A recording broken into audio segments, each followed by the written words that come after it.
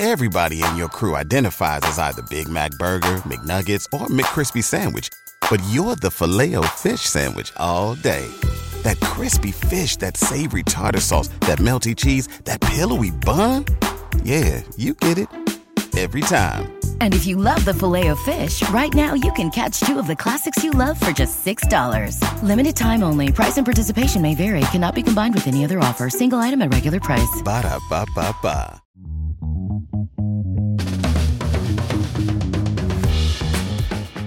Welcome back to the Barbell Medicine Podcast. I'm Dr. Jordan Feigenbaum. Hope you had a great weekend. Today, on episode 257, we're going to talk about the return to competition from one of the greatest athletes in all of sports, Tiger Woods.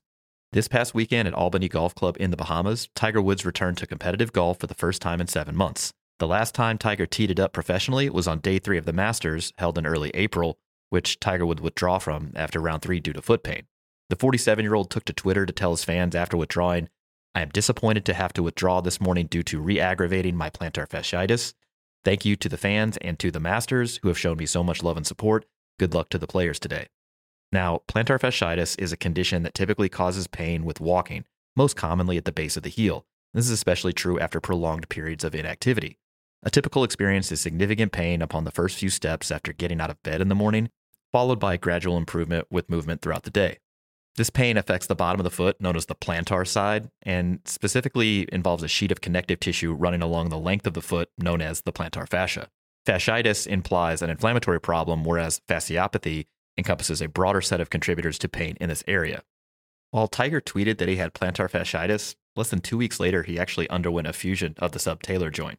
While I'm familiar with the anatomy itself, I do have a master's in anatomy, I've never performed the procedure or cared for an individual who recently underwent the surgery. So in preparation for this podcast, I reached out to a few orthopedic surgeon friends of mine to talk about the procedure. So the subtalar joint is located just below the ankle in the rear of the foot, also known as the hind foot. The more familiar ankle joint is created by the bottom of the tibia and fibula and their articulation with the talus bone below. As the name subtalar suggests, the joint is underneath or below the talus bone, where it articulates with the calcaneus, which you're familiar with as your heel. Fusion of the bottom of the talus and the top of the calcaneus is the subtalar fusion, or subtalar arthrodesis, that Tiger had performed about 7 months ago. Now, this procedure was done to correct post-traumatic arthritis or arthrosis in the joint, likely due to the injuries sustained in a car accident in February of 2021.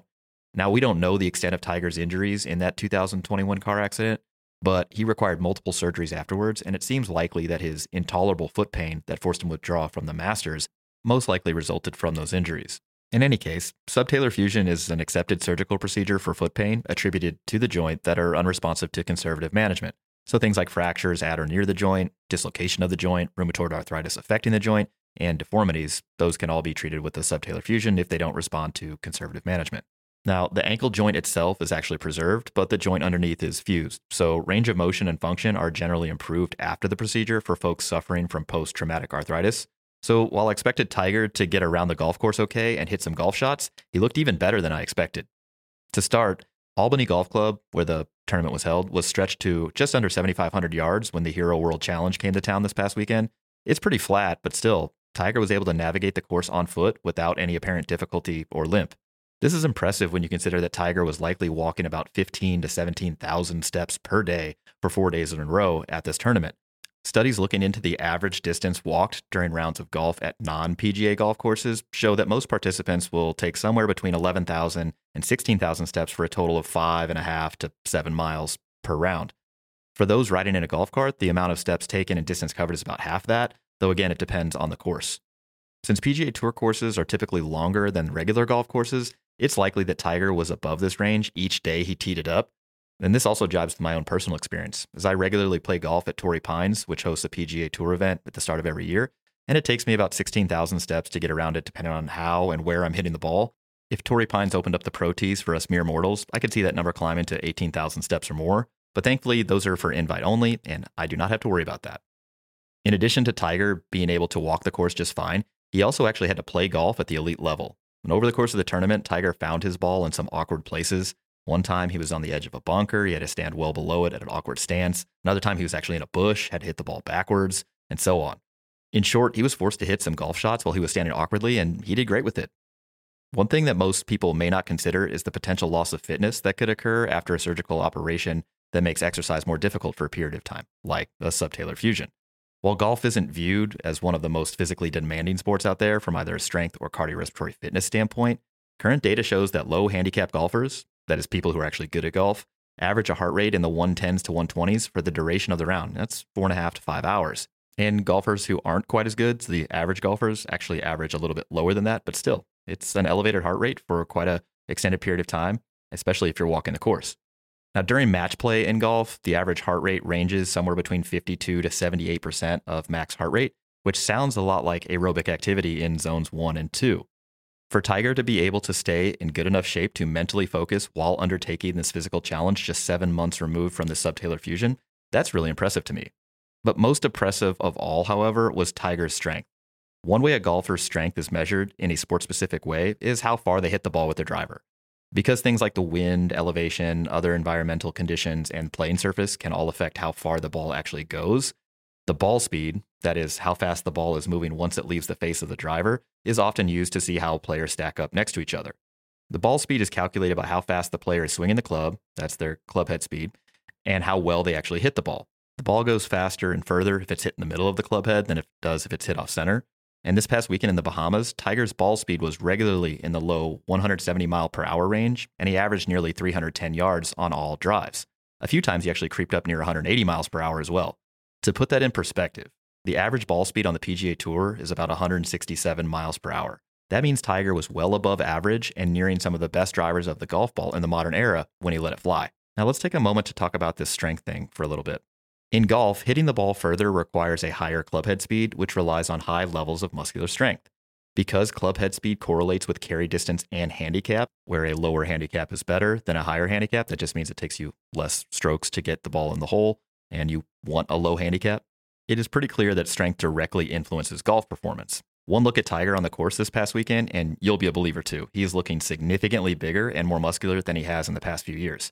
Still, there is some concern as to whether increasing muscle size from training will limit joint range of motion and hinder performance. Though the data concerning golf training and golf performance show that even if getting bigger while doing strength training does reduce range of motion and limit some aspects of performance, it's far outweighed by the benefits, most notably hitting the ball further. For example, one study in college golfers showed that the improvement in 1RM squat performance correlated with both club head speed with the driver and putting performance. Another showed that performance on both push-ups and pull-ups both correlated with driver ball speed and distance, highlighting the importance of strength in the chest, arms, and back. Similar relationships have been shown in a number of other exercises and tests of muscle strength, so all else being equal, being stronger is likely to give a golfer at any level the potential to hit the ball further, and that, my friends, is a competitive advantage. This episode is brought to you by BetterHelp. After going to the gym, what's the first thing you'd do if you had an extra hour in your day? For me, I'd probably do some more reading or get outside of nature. Maybe both. Whether we're talking about training, a dietary change, or just life, the best way to squeeze that special thing into your schedule is to know what's important to you. Therapy can help you find out what matters to you so you can do more of it. Of course, therapy isn't a single thing per se, but working with a licensed therapist may be helpful for many folks to learn positive coping skills, how to set boundaries, and overall empower you to be the best version of yourself. If you're thinking about starting therapy, give BetterHelp a try. It's entirely online and designed to be convenient, flexible, and suit you, the individual. Learn to make time for what makes you happy with BetterHelp. Visit betterhelp.com/barbellpod today to get 10% off your first month.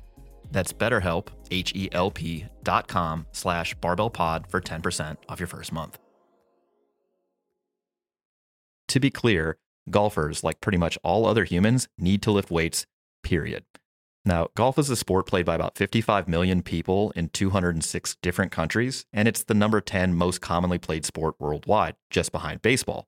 Gaining health benefits and exercise are powerful motivators for persons to play sport, including golf, especially as golfers more frequently continue to play into middle age compared to other sports like football and rugby. Most golfers are middle-aged men, and though more and more women are participating, this is a time where many people become less and less active, irrespective of gender. It's not clear whether or not golfers hit the gym more or meet the current physical activity guidelines more often than their non-golfing counterparts.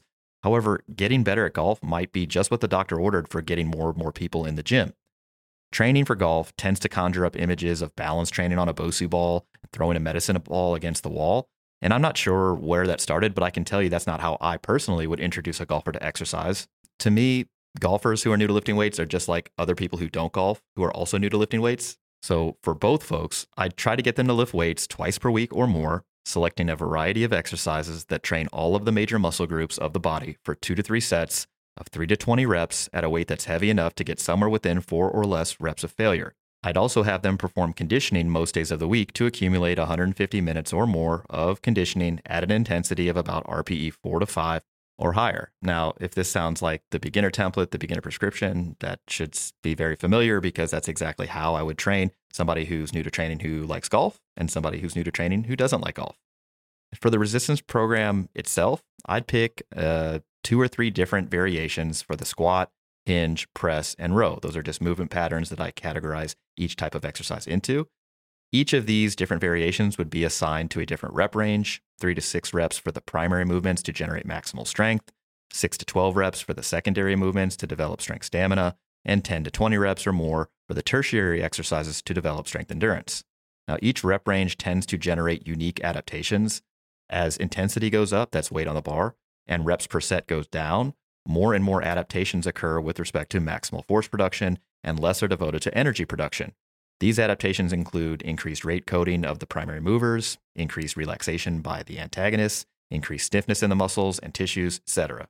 On the other hand, as the weight on the bar goes down, as the intensity goes down, and the reps per set go up, there are more and more adaptations afforded to energy availability and buffering metabolic byproducts associated with fatigue.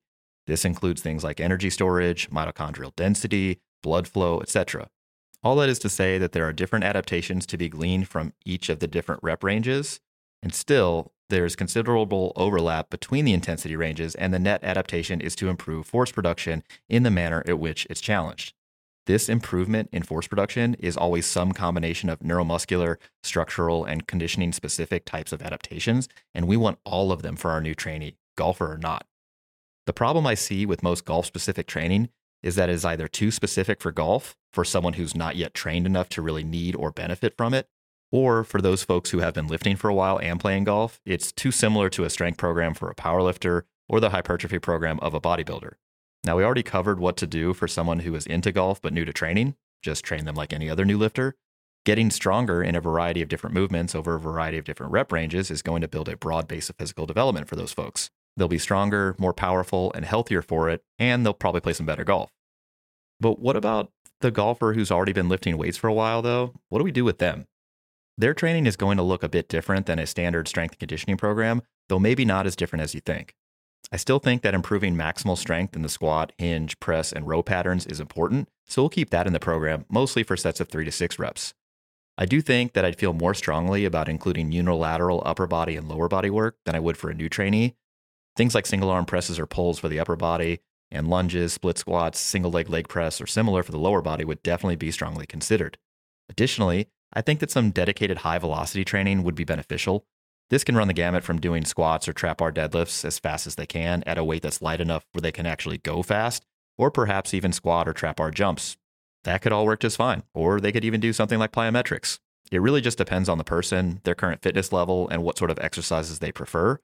Finally, I do think that some rotational core work done at both high and low speeds would be beneficial too, and likely another staple of a program that I'd design for a golfer. I do think that balance training, exercises done at low velocities at weights that are too light to get close to failure, and or programming that doesn't actually get the person stronger is far too common in golf. I'd probably try to avoid all of those things, but as with all programs, tailoring the recommendations to the individual based on their needs and feedback over time is likely to be beneficial. With golfers, taking special care not to tear up their hands and wrists, balancing the training stress on their lower back and upper limbs with the competitive load, that's practice and playing golf, those are all pretty unique considerations. Most often, golfers will come out of the cold season and start playing way too much golf that their body can currently tolerate. Add on to that a new exercise program, and yeah, things can get pretty spicy. Managing fatigue inside and outside the gym is a big issue in sport-specific training, even for golf. As for Tiger, he seems like he's doing pretty well with his recovery. While he finished even par after 4 rounds, a full 20 strokes off of the eventual winner Scottie Scheffler, I think that if he can shake off some of the rust he's accumulated from a 7-month hiatus from competitive golf, he's going to be a force to be reckoned with at the tournaments he enters next year. All right, that's it for this episode of the Barbell Medicine Podcast. If you liked the episode, share it with a friend and leave us a 5-star review. Thanks for listening.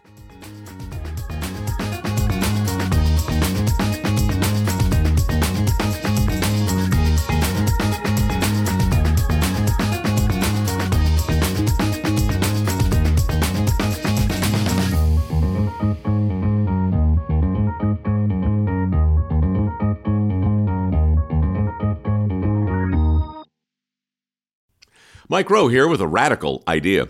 If you want to see more companies make more things in this country, buy more things from more companies who make things in this country. I refer in this case to the incredible t-shirts, sweatshirts, blue jeans, and more made by my friends at American Giant. Everything American Giant makes is made in the United States. And right now, you can take 20% off your first order at american-giant.com/Mike. That's american-giant.com/Mike. Everybody in your crew identifies as either Big Mac Burger, McNuggets, or McCrispy Sandwich. But you're the Filet-O-Fish Sandwich all day. That crispy fish, that savory tartar sauce, that melty cheese, that pillowy bun. Yeah, you get it. Every time. And if you love the Filet-O-Fish, right now you can catch 2 of the classics you love for just $6. Limited time only. Price and participation may vary. Cannot be combined with any other offer. Single item at regular price. Ba-da-ba-ba-ba.